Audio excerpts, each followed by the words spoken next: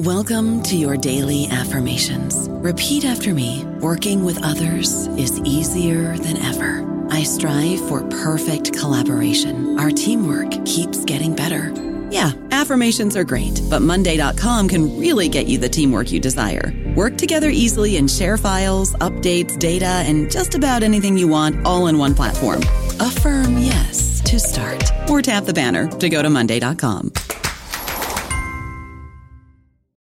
This episode is brought to you by Shopify. Forget the frustration of picking commerce platforms when you switch your business to Shopify, the global commerce platform that supercharges your selling wherever you sell. With Shopify, you'll harness the same intuitive features, trusted apps, and powerful analytics used by the world's leading brands. Sign up today for your $1 per month trial period at shopify.com/tech, all lowercase. That's shopify.com/tech. Sephora stores are everywhere you are. So just pop in when you need a brown lip to match your 90s playlist, a confidence boost before your interview, or a last-minute gift for mom's birthday. There's always a Sephora near you. Just pop in. Use our store locator to find your local Sephora or Sephora at Kohl's. Welcome to the New Books Network. Hi, this is Rebecca Buchanan, host of New Books Network, New Books and Popular Culture, and today I am here with Valerie Chepp, who is the author of Speaking Truths, Young Adults, Identity, and Spoken Word Activism. Valerie, thanks for being with me today. Thanks for having me, Rebecca. Could you start by talking a little bit about how this book came to be, how you became interested in spoken word, and put this together? Sure. So, I did earlier work on hip hop and women rappers while I was doing my master's work at the University of Chicago. So I was already interested in contemporary youth art forms that have kind of a deep political connection. So that was in the early 2000s I was doing that work. And then during that time, I took ethnographic methods class at the University of Chicago, and I had to pick a site for my field work. And I picked a poetry slam there in Chicago at the Green Mill on the north side of Chicago. And so that was really my first introduction into spoken word poetry. And, I loosely, and I think a lot of people have this perception like, oh, spoken word is like rap, or, it's like hip hop, or there's connections between it. And I think we can talk about, like connections between the two art forms, but they're also very distinct. And certainly going to the Green Mill and the poetry slam there, that became clear. But so that was sort of my first introduction to spoken word poetry. And then I, set that work aside for quite a while. I did other stuff. I was out of school for a while. But then when I went back for my PhD, I was, starting to think about what I wanted to research for my dissertation.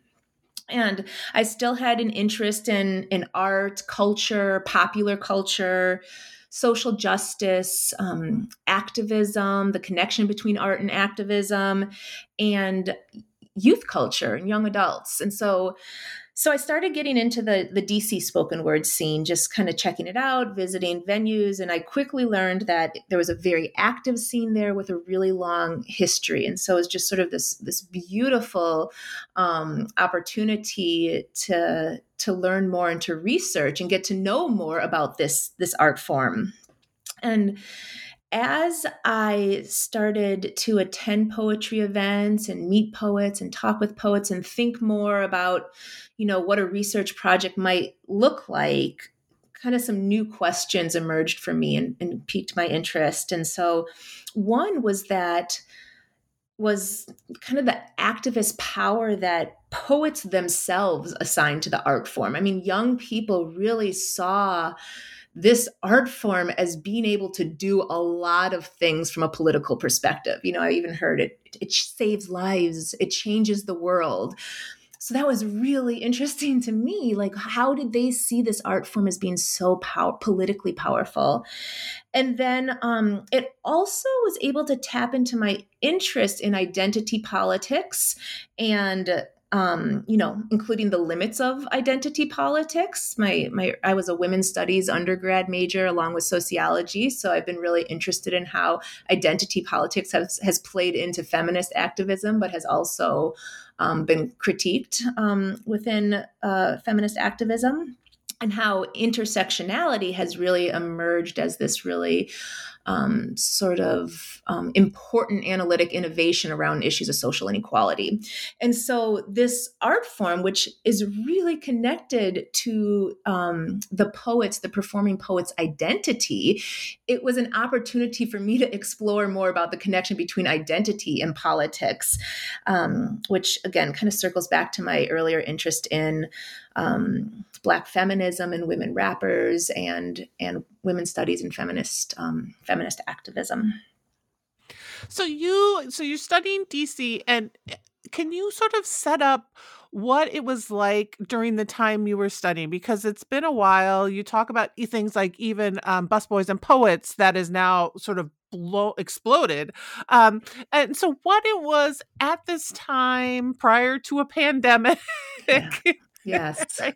And a lot of changes, kind of what that scene was like, and then who these participants were that you kind of talked to in the scene. Yeah, it was a really great time to be engaging in this world. And I talk about the moment in time in the book as well. So, I was coming in at a time, as I said, there was a long, several decades history of spoken word culture, and even longer if we want to think about what oral art forms are more broadly. But so there was a long history already in place in Washington, D.C. But, so when I came into the scene, there was, as I said, this long history. There was a lot of like new energy and new initiatives and new leaders in the community starting to establish new events, new venues. So I talk about how there was one existing slam that was already in place there, but a group of young people were starting a second slam in the city. There was, some young people who were bringing Louder Than a Bomb to Washington, D.C., which is a youth poetry festival, they call it, but it's kind of like a youth poetry competition, but very friendly competition. And by youth there, I mean teenagers, teen poets. And so the young people in my study are more young adults, like in their 20s, early 30s. And so there was this new energy, these new initiatives happening. At the same time, some of the initiatives that had been in place for a while were starting to fade away or not be as popular. So a good example of that is Mother Tongue, which was a women's spoken word venue, an event. And so it was kind of these young people making sense of stepping in where previous people had kind of been leading these events and maybe were stepping back. So were young people stepping in and filling those shoes of maybe their elders, so to speak, and at the same time, were they letting go of some of those earlier things and paving the way for new initiatives and new venues and new performance opportunities. And before we really get into things, as you were talking, I thought maybe you could share a little bit about kind of what spoken word, how, right? And you talk about this a bit, how how participants define spoken word, and kind of what a poetry slam is for people who, some people have heard of spoken word. I think it's become more and more popular, but also what that means to be a slam poet and how that's kind of defined. Sure. So, oral art forms, of course, date back thousands of years before the written word. But the term spoken word, at least how I chronicle it in the book, I argue kind of really got popularized or associated with its contemporary meaning with the advent of slam poetry. And I make that connection or that argument, and slam poetry kind of came about in the 80s. With the Green Mill in Chicago being an important site for the emergence of slam poetry. So that work that I did in the early 2000s, it's interesting how I didn't even know at the time that it was such an important slam venue. And the person who ran that slam's name is Mark Smith, and he's really well known in the slam community. But that that wasn't the birthplace of slam, as some people might argue, and there's even a critique about placing the birthplace of slam poetry at the Green Mill with Mark Smith. I'm saying that's kind of a whitewashing of slam's history, which has very deep roots in African American culture and a lot of Black poets on Chicago's South Side. So the slam is a poetry competition, and it's where poets speak to an audience. So they are performing a poem in front of a live audience without the use of props, and the judges are selected from the audience. So at the beginning of a slam, I think 5 judges are selected, and the idea is that this is really poetry for the people. These aren't sort of elite academics that are judging the value of the aesthetic value of the poetry, but this is democratic. These are just your everyday people at the bar one night who are judging poetry and deciding which poem sort of rises to the top and wins at the end. So it's different performers perform all night long. They're judged by the audience. They're judged by 5 members of the audience, and it's really supposed to be sort of raucous. And if a judge sort of announces a score that you disagree with, you can boo, and you don't like that, or they give it a really high score and you agree, everyone goes wild, and so it's supposed to be this sort of really energetic, dynamic, not what you typically associate maybe with poetry, a poetry reading, very soft spoken, So that is what slam is. Now, spoken word is a broader category, but spoken word, because of the advent of slam, it has developed, I argue in the book, into being a certain way. So, for example, at a slam, poems have to be 3 minutes or less. Well, spoken word poems now are about that length. Some poets want to be able to have poetry that they can do at an event or in a slam, maybe an open mic or a slam. And so that's why they kind of keep to that structure. But that narrative structure that was imposed by slam rules has been replicated elsewhere. I also argue that, the slam scene, there's local slam scenes, and then there is a national slam scene. There's a national poetry slam, which has since gone through, in the more recent years, some turmoil, a national organization. And last I checked, I don't think they're having the national poetry slam. But that world at the national level is organized around cities. So local cities have their own slam teams. Well, that really, again, I argue, kind of creates a certain aesthetic or approach to spoken word associated maybe with urban youth culture, because of the way the national scene is organized, kind of rooted in the local scene in cities. So spoken word and slam are different, but certainly related, and have certainly sort of shaped the other. And so as you sort of go into this and look at this, you kind of divide the book into different ways you see these young people performing and creating activist spaces. So we could maybe just sort of walk through and talk about, like, the first is this idea of storytelling, sort of, I think Speaking Truths, right, where you got the name of the book, I'm guessing from.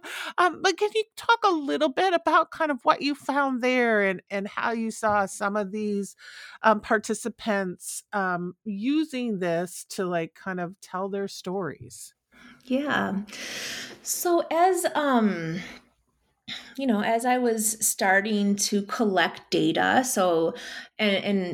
by the way, this is an ethnography. So I collected data by participating in this spoken word scene for over 2 years, 2.5 years. And I observed poetry events. I participated in poetry events. I had various participatory roles. I certainly was an audience member. I was sometimes an event volunteer. I was sometimes a performing poet, which didn't come easy to me. And I talk about that a little bit in the book. I helped set up events. I helped, break down events. I traveled with the poets to the National Poetry Slam in Boston. So I did ethnographic participation, and then I also interviewed poets. And as I was collecting, data and then making sense of the data as I was going along, I was seeing, themes emerge that had for a long time been really interesting to me. And so one was around this idea of knowledge and knowledge construction. Maybe my favorite grad school course I ever took was the sociology of knowledge, and how knowledge is even in of itself contested and socially constructed. And so I've always been really interested in this idea about knowledge and standpoint theory. This goes back to my interest in Black feminist thought and who gets to make knowledge claims and what stands in for as knowledge and truth. And so that's always been interesting to me. And so then to see this world where this discourse around truth is so prominent was fascinating. So I definitely interrogated that more through the book. I was starting to see this connection between art and creativity and politics, which had long been interesting to me. As I mentioned, my interest in intersectionality, and then in youth culture, but then also youth power, the idea of young people to be able to change their environment. And so those were things that I kind of saw that I thought were interesting. But then as I, was making sense of the data, some things surprised me as well. And that was, or they were unexpected, maybe. I didn't go in thinking I was going to find this stuff. And so one was all the stuff around ideas about healing and healing through the arts and spoken word as sort of therapy and the connection between healing and social change. The other unexpected thing, or I didn't think I would find, I don't know why, but was, this whole idea about hashtag activism. So I started my data collection in 2010. So, that was, some of these social media platforms were just starting, not just starting, but really becoming pervasively used around that time. And so, just seeing the important, and I was never a social media user much before this work. And so just sort of seeing the importance of online interactions in contemporary politics was unexpected. And then I talk about, just the role of then that online environment, the methodological implications of that, conducting ethnographic work when you're both doing this in-person work, but then there's this whole other level of interaction and discourse taking place online. So I kind of say all that just to talk about then the chapters of the book, that kind of shakes out into how I organize the chapters of the book. And so, yes, that first chapter really dives into sort of that big idea about truth and knowledge construction and the connection and the politicized implications of making knowledge-based claims, particularly around social justice, right? When these are discourses or stories that don't that are marginalized, and so that spoken word served as an opportunity to both tell one's personal story, but that poets don't see that as sort of the end, right? In and of itself, but they really connect these personal experiences, often about their stigmatized identities or marginalized aspects of their experience. They place that in a larger social context, and here I make some connections between C. Wright Mills's sociological imagination and how young people, and how sort of a sociological imagination is the ability to connect the personal to the social. And they're doing that in this work. I thought it was really interesting, too, that they're doing this, and they're also some critique of some of it being commodified, right? This idea of, well, we're going to hear 15 poems about sexual violence. Or I think you had one poet who has a disability and talks about hating another, poem where someone comes up as sort of acting like they have a disability and eventually doesn't, right? And so this kind of what's going on there, that sort of clash, maybe that's the word I'm looking for, is really interesting and fascinating. I'd love for you to, talk about some of that too. Sure. Yeah. I talk about, again, I'm a sociologist, so I bring in a lot of sociology in this book, but, Howard Beckard's work on art worlds and the implications of sort of the social structural environment on shaping an art form. And so I talk about how this attention to identity and personal experience has also been structured by the larger art world. But because, to your question, because identity is such a central component, so are ideas about authenticity, right? And if you present yourself as having an identity or having a lived experience that you haven't actually lived, can be critiqued among the poets. The poets can see that as, disingenuous or problematic or not true, right? That wasn't a true story, that in the example that you told or shared here.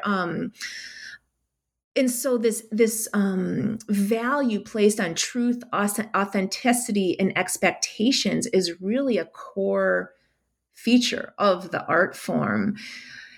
But at the same time, and this is a larger argument I make throughout the book, and I didn't really start making this argument in my own head until I started writing the book and placing this art form in a particular social, political, and economic context of neoliberalism. I talk about how this art form, yes, it's a demonstration of young people pushing back against the injustices and deep inequalities that neoliberalism has produced and exacerbated, especially for young people. At the same time, this art form is also a reflection of many neoliberal sensibilities. And the example you raised right now is a good demonstration of this, in which,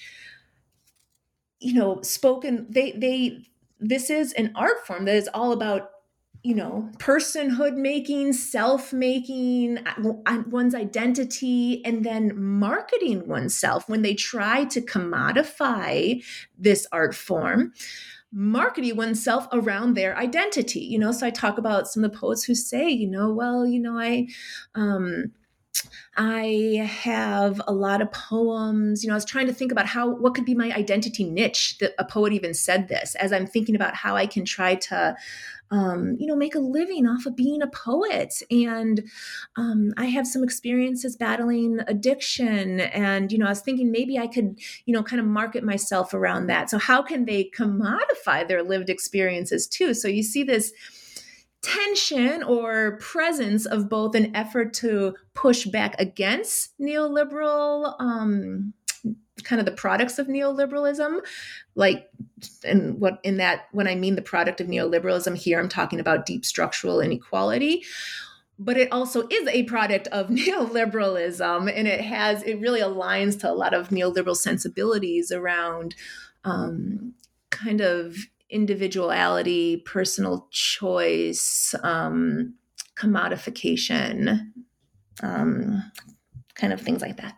Yeah, and to kind of sort of jump around chapter wise, but like that's one of those, right? You talk a little bit about that, like the gig economy, about how these young people are trying to find ways to be their authentic selves, to promote their activism, but also find a way to earn a living, to eventually to not have to work. I think one of your charts shows sort of where they're at school wise, or kind of that kind of thing. But right, we're in and I think we still are, where young people are working 3 or 4 or 5 jobs, and so they're trying to make sure they can do this and kind of be true to that space. Absolutely. And in the spirit of jumping around chapters, later in the 6th chapter around #activism, but, there's this also effort to pursue their passion, and that's a real noble pursuit as young people are trying to figure out what they want to do. How are they going to make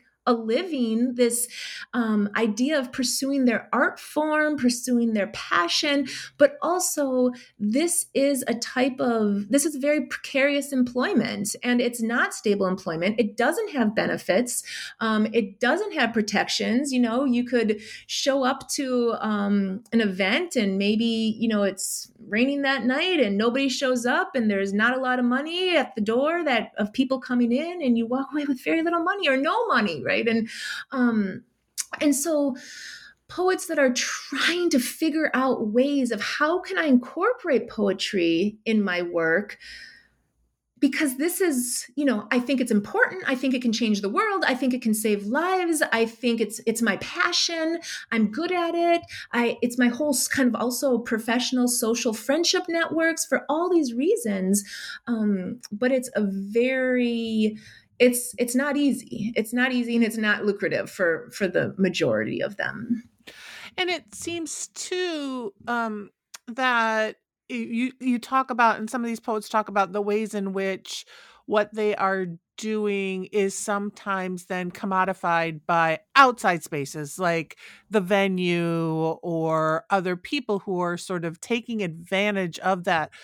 The labor, right? The poetry labor, without the poets really seeing some of those advantages and how that sort of works in this. And that's an activism space as well, right? Exactly. Yeah.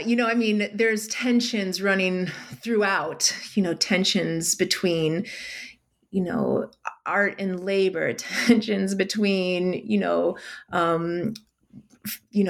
pushing back against neoliberalism, but then also promoting neoliberal sensibilities. There's tensions throughout the entire book. But some of these young people also were able to use their spoken word to, whether it's not necessarily a monetary, but in some ways, but really create some of these spaces for themselves, recreate activist spaces, create a name for themselves. So I'm not going to remember. Well, I should. But the young woman who does the work, the body positivity work.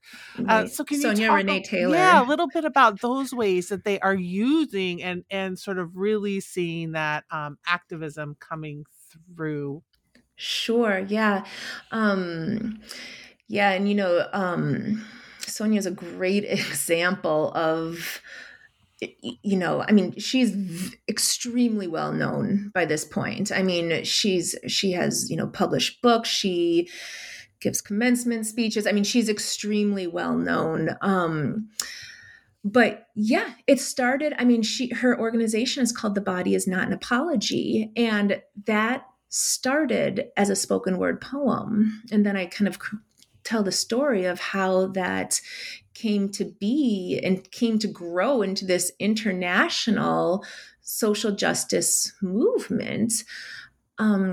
But there's other poets who are using their poetry to create these activist spaces. So, for example, Dwayne has done a lot of work around HIV/AIDS activism, and he does do that work professionally too. Has done that work professionally, and he incorporates poetry into his work, doing that, working with young people. I mean, this is a very appealing mode of interacting with young people. It's a way, in the same way that there's been tons of stuff around hip hop pedagogy, in using tools of youth culture to engage youth. So poets do that, and they do that in some more obvious ways, like working, like Duane and Sonia. Mary Bowman was another person who used poetry for doing HIV/AIDS activism. But also in more subtle ways, they felt like Abisola, also doing work around body positivity, but then also kind of challenging like white beauty ideals, and really seeing her work performing just at slams and open mics as a way to do that activist work. I mean, she was an engineering student. She has, a whole other thing that she's doing. So she didn't kind of do this as her job, but she saw that as activist work that she was doing. Yeah, and one of the other things that I think is really fascinating that you really talk about and show is creativity politics, right? That idea that politics, and it sort of it's underlying throughout the whole thing, but you really, forefront that as well, that they are really thinking of how to meld creativity and political. Like, this is not, and then it became activists, right? This is like, how do I make sure this happens? Yes. Yeah.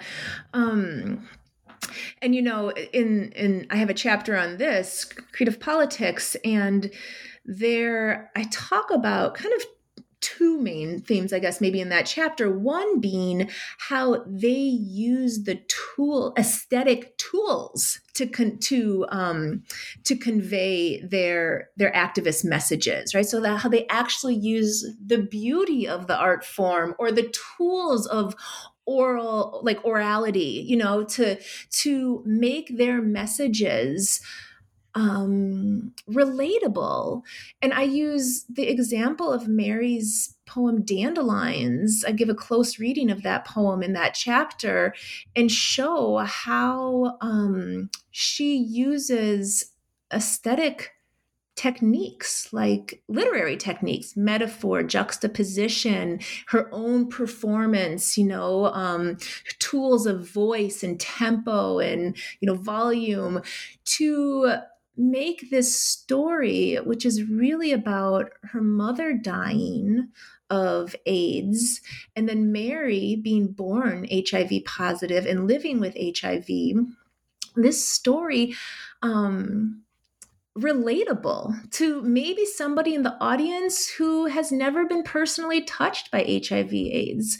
And, the story about, she uses the image, the metaphor of a dandelion, about how her mother was a dandelion. She didn't know her own power. She didn't know her own perseverance, but unlike roses, right? So she's juxtaposing it against roses, who have were born with this sort of unearned protection of thorns. We might think of privilege in that way, to protect it.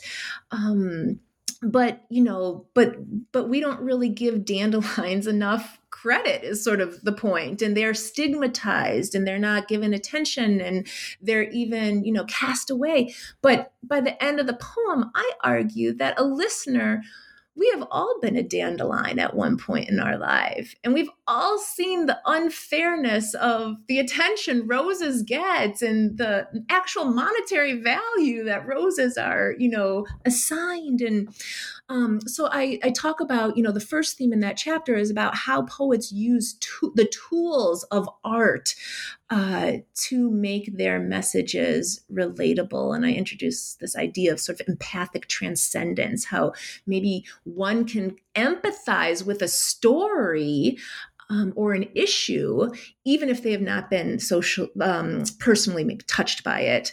And then the second part of that chapter on creative politics is about the creative process, the practice, and how cultivating an artistic practice is kind of not a one-stop shop. You don't do it once and then you're done. You have to cultivate it over time. You don't always see where it's going, where it's going to lead you. And I say that a lot of the tools cultivated in their sort of pursuit of a creative artistic practice are the same sorts of tools you need in an activist practice too. You don't always know where you're going. It's not always about the end point, but it's just as important about the middle points too, right? How do you achieve that end point? How do you make it sustainable? How do you avoid, burnout? How do you, it's not something you turn on and off. It's not like, and I'm an activist, but how do you cultivate this way of life and being? And so that's the second part of that sort of chapter on creative politics, that the second theme in that chapter. I don't know about you, but I'm very busy and I don't have a lot of time to cook. That's why I subscribe to Factor. Eating better is easy with Factor's delicious, ready-to-eat meals. Every fresh, never frozen meal is chef-crafted, dietitian approved, and ready to go in just 2 minutes. You'll have over 35 different options to choose from every week, including Calorie Smart, Protein Plus, and Keto. These are 2-minute meals. Factor meals are ready to eat and heat, so there's no prepping, cooking, or cleanup needed. They're flexible for your schedule. Get as much or as little as you need by choosing your meals every week. Factor is the perfect solution if you're looking for fast, premium options with no cooking required. Sign up and save. We've done the math, and this is important. Factor is less expensive than takeout, and every meal is dietitian approved to be nutritious and delicious. Head to factormeals.com/NBN50 and use code NBN50 to get 50% off. That's code NBN50 at factormeals.com/NBN50 to get 50% off. This episode is brought to you by Kia's first 3-row, all-electric SUV, the Kia EV9. With available all-wheel drive and seating for up to 7 adults. With 0 to 60 speed that thrills you 1 minute and available lounge seats that unwind you the next. Visit kia.com/EV9 to learn more. Ask your Kia dealer for availability. No system, no matter how advanced, can compensate for all driver error and or driving conditions. Always drive safely. Shipping can make or break a sale, so optimize how you ship your orders with ShipStation.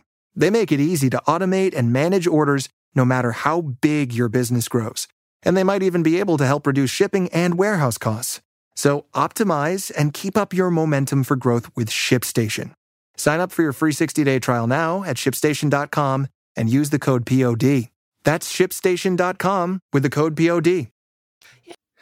So one of the things you talk about is that this healing justice, that it's not just an add-on to the community, right? But it really is part, and being part of this community and is thinking about how you can use the space as a space of healing, as a space of sort of thinking about healing around these issues. So could you talk a little bit about that? Sure. Yes. And I had mentioned that this theme around healing was really unexpected. I didn't know that was going to be something so prominent, but it was. It showed up a lot. And these young people really see the art form as a way to heal from some of the injustices or traumas that they have experienced, and that they talk about in their poetry, these ideas around stigma and marginalization, but importantly, they don't, and so on the one hand, somebody, that argument could be made, well, this whole emphasis on healing and self-care and, individual, focusing on your individual traumas, aligns nicely with neoliberal sensibilities around individuality and personal accountability, or it's your personal responsibility to move on or to figure out how to sort of prevail.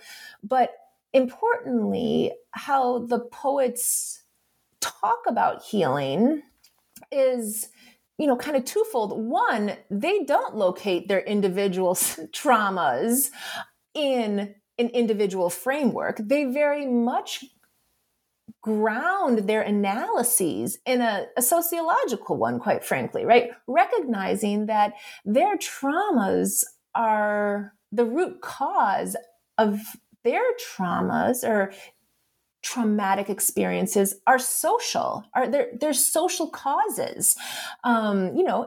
It's not their own personal failing that maybe they struggled in school or didn't get a job or were sexually assaulted, right? But that this is institutionalized racism or patriarchy.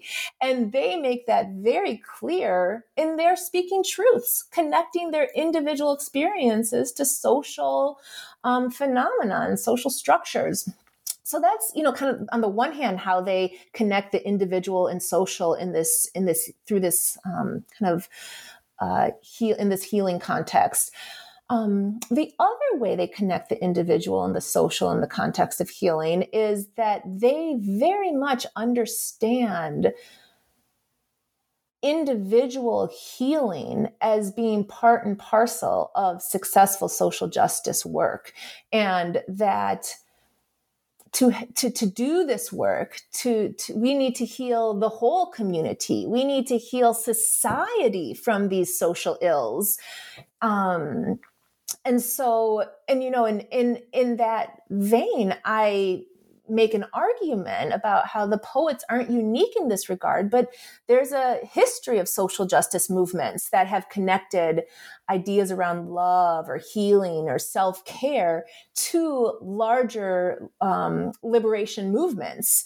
And so, the Black Panther Party and their health activism, or second wave Black feminism, and a lot of Audre Lorde's work around self-care, and other Black second wave feminist poets also doing a lot of work around love. Or Jennifer Nash talks about second wave Black feminism's love politics.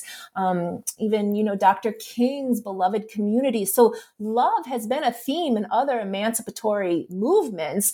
And we see that in what the poets are doing as well. Yeah, and you end your final chapter, I think, is really interesting with thinking about how do we sustain and how do we even think about activism, right? And I guess your final one about what's going on in your study is this idea of how do we think about this with this digital world, right? With the hashtags, with all of that. And so can you talk about how you see them kind of using and thinking about social change and activism in those digital spaces? Yeah, so they were, for the most part, avid digital users. And as I said earlier, I never had a Facebook account or a Twitter account before I started this work, but it became quickly clear I would need one if I was going to know when anything was going on. And again, this is, 2010, maybe starting even prepping the work in 2009. And so they interacted very fluidly in both face-to-face and online environments. In fact, and I talk about this in then that methodological chapter, and I talk about the implications of this, but it could be very quickly overwhelming from an ethnographic point of view, trying to capture a moment or a scene, because there's this one level of interaction happening, let's say at a slam or an open mic or a poetry workshop, but then they are also all back channeling and talking to each other on Twitter about it as well. And so, I talk about the methodological challenges of that in the methodological appendix of the book. But yes, they really see, activism can take place both face-to-face and online. It's a way that they engage teens and younger people in their poetry.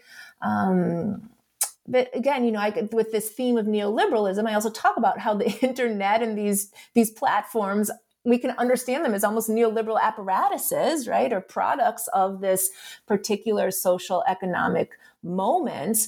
But they use the tools of neoliberalism to amplify their messages. And it's not just to amplify their messages, but it's also to build activist networks. And, I talked earlier about Sonia Renee Taylor and how she did that in building her organization, The Body Is Not an Apology. I mean, that started, as I said, a poem, but then became a Facebook page. And it's an online organization that has face-to-face components to it.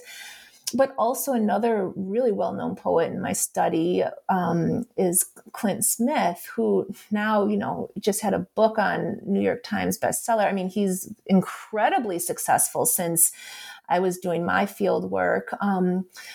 But again, he used his online networks, which he built through being a poet in many ways, got well known, ended up doing some TED Talks that have millions of views each, and then really used that as a way to eventually, now in his Twitter platforms, he tweets something, he has this huge audience that he's speaking to.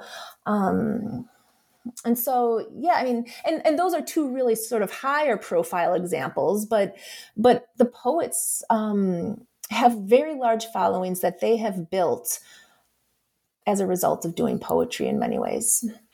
Yeah. And so you with all of this, what you're talking about really sort of bleeds nicely into this idea of intersectionality, right? And the importance of this. And I really appreciated that when we often, and I think it connects to this activism in like the hashtag activism, because we often think about young people, or often the rhetoric is young people are not activists, young people are not, but you argue, and I would agree with you, that this is not the truth, right? This is not the case, but we need to think about it. We need to look at the strategies they're using. So I'd love for you to talk a little bit about how you see this new, you talked about identity politics and how you see this evolving within this space. Yes. That last chapter, that was another one that I didn't originally even have in the book, but it's, intersectionality as activist strategy. And it gets maybe a little bit more into the weeds of intersectionality and intersectionality theory and scholarship. But it was a fun chapter to write. And I talk about, how, intersectionality, it's so interesting now how how intersectionality, the term, it's like a buzzword, right? And like even really mainstream people now will use this term intersectionality, which is fascinating to me. But in this, I'm building off a lot of the work of intersectionality scholars in that chapter, but what we can think of almost as spoken word activism as a case study or exemplar of intersectionality as an actual activist strategy. So, not just sort of intersectionality as a theory or a way of making sense of social inequalities and how different dimensions of inequality come together and intersect resulting into unequal outcomes for different groups, right? That was a real sort of intellectually, that was an innovation in social theory and social theories around inequality. So that was a real theoretical innovation and sort of set of tools that scholars, it's kind of started maybe scholars were given to make sense of social arrangements and unequal arrangements, but also thinking about intersectionality. And this has been there all along, but intersectionality as praxis, as a way of doing. I mean, I would argue it is a social justice theory. It's not just about making sense of, and this is social inequality. This is how we can make sense of social inequality, but it's also, this is what we can do to eradicate or address social inequality or change it. And so in that chapter, I really focus on that second part of praxis and doing and intersectionality as activist strategy. And I suggest that the spoken word poetry is a really good case study in thinking about intersectionality as an activist strategy beyond, not just sort of like including diverse voices. That's certainly important.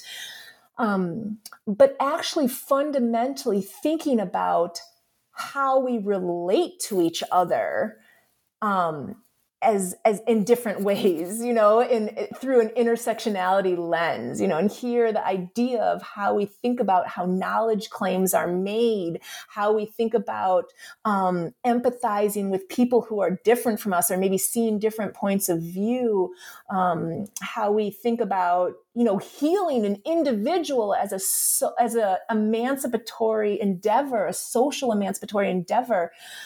We can think about all of these as fundamentally changing or kind of thinking differently about our relationships and how intersectionality can be an activist strategy, and how the spoken word activism is a good example of that element of activism.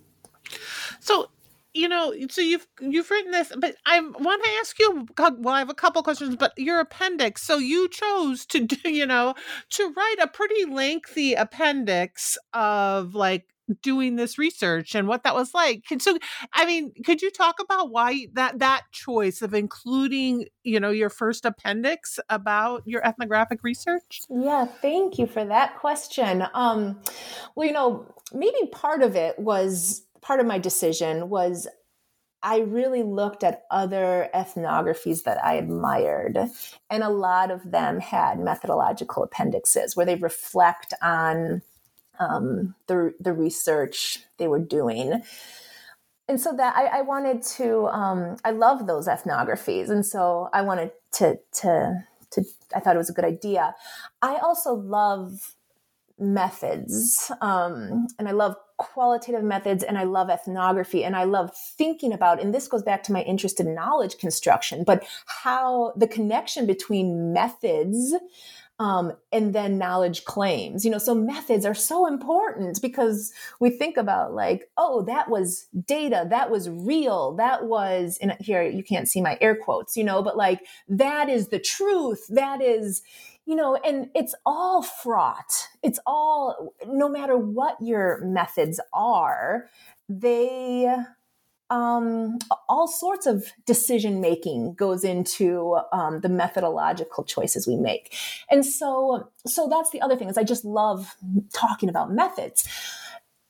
I wasn't expecting sort of the questions to arise that did in my ethnography. And it was largely because of the presence of the online component. And so I talk about in that appendix some of the challenges of that. Absolutely. And I kind of spoke to that one about how there's so much going on in a scene and there's this back channeling and this face-to-face interactions happening. But also the real opportunities that I wasn't expecting either. How can we leverage the tools or leverage the presence of the online environment in our ethnographic methods? And so that is why I wrote that chapter. And, maybe one thing I'll say about the methods, and I talk about it in the chapter, but so when I started this work, I was always taught as an ethnographer that you use pseudonyms to protect your research participants, and you kind of mask everything. You say, in a mid-size urban area on the eastern seaboard or something, like you don't ever say where you are or what you're doing. And there's a real good reason for that. I mean, there's a history of really harming people involved in research. But so very quickly though, when I started doing this work, the young people I was working with were like, please use my real name, use my work. I mean, they work really hard to to get their messages out, to get their word out, to get their poetry out in the world. And the idea of masking them was not what they wanted. That was not what they wanted. So I had to go back and, revise my IRB or amend it. But I talk about in that final appendix, even if I was trying to make everybody anonymous, the presence of, online social media would make that very hard. It'd be very probably easy to see if anybody looked at, my Twitter feed, who I was talking to. And so I think as from a methodological conversation, and I connect this also to IRB decisions, it's like we have to have an honest conversation about that. And this is being had more broadly about even, masking in some of ethnographic research. But this study it was so rich for engaging those big methodological questions. And so that's why I used that opportunity of the appendix to talk about some of that. So we've had a pandemic. We've sort of, or we're still in a pandemic, I guess. But this has changed kind of in some ways how spaces performance spaces have to have changed. And so have you, I'm guessing, my question might be going like what changes have you seen and do you think I don't know if it's but are these lasting kind of changes in a community and in a space where a lot of it has to do with interacting, not only like performing, but being part, you talk about, we're performing and then we become part of the audience and this kind of, what does that mean for this? Yeah. And, I haven't been back in DC for several years. But I have been, loosely following what's been going on. I know, and this is, I think, even before the pandemic, the 2 slams that I followed, they have since dissolved. The open mics, Spit That is the longest running open mic in Washington, D.C. It's very important to that community and to those participants. And Spit That has continued. They've done a virtual kind of version.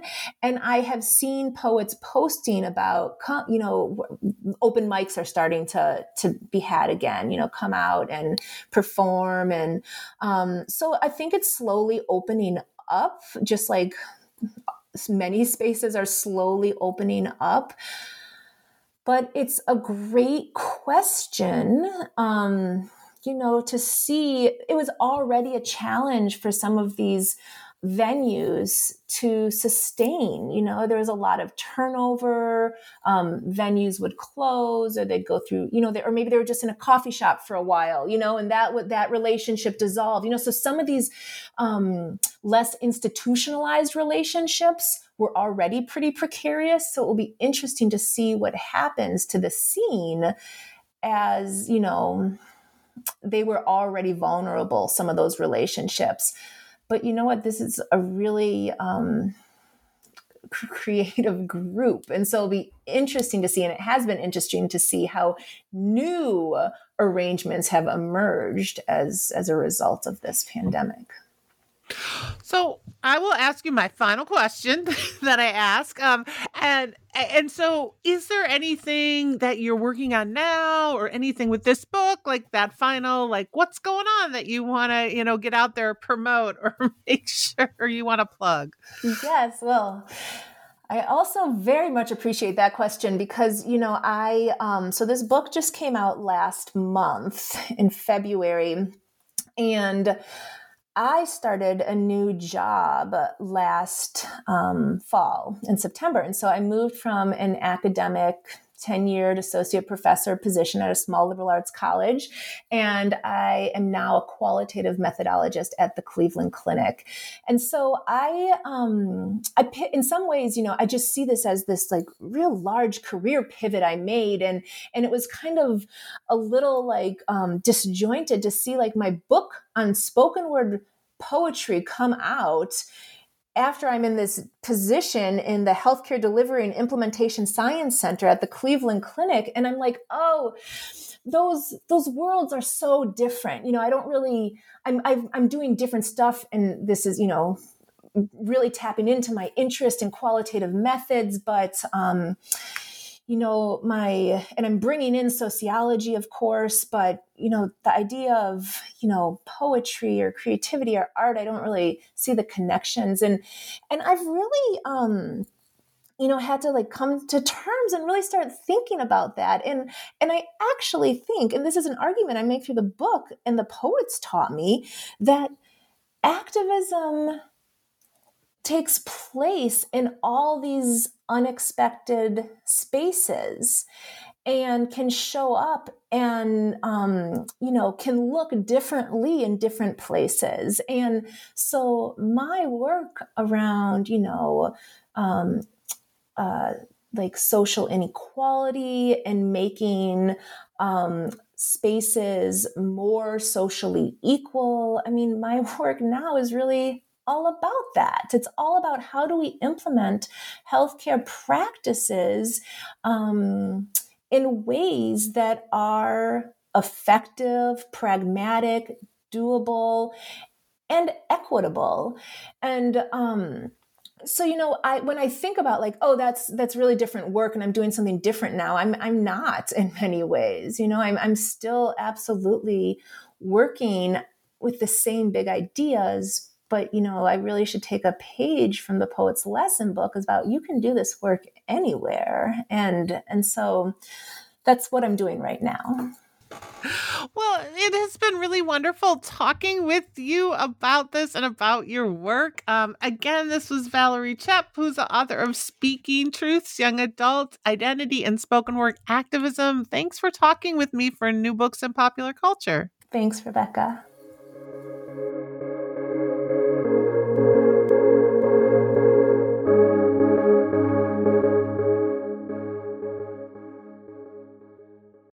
With the Lucky Land Slots, you can get lucky just about anywhere.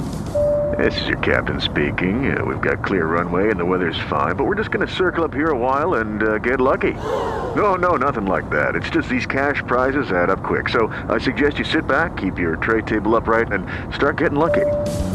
Play for free at LuckyLandSlots.com. Are you feeling lucky? No purchase necessary. Void where prohibited by law. 18+ terms and conditions apply. See website for details.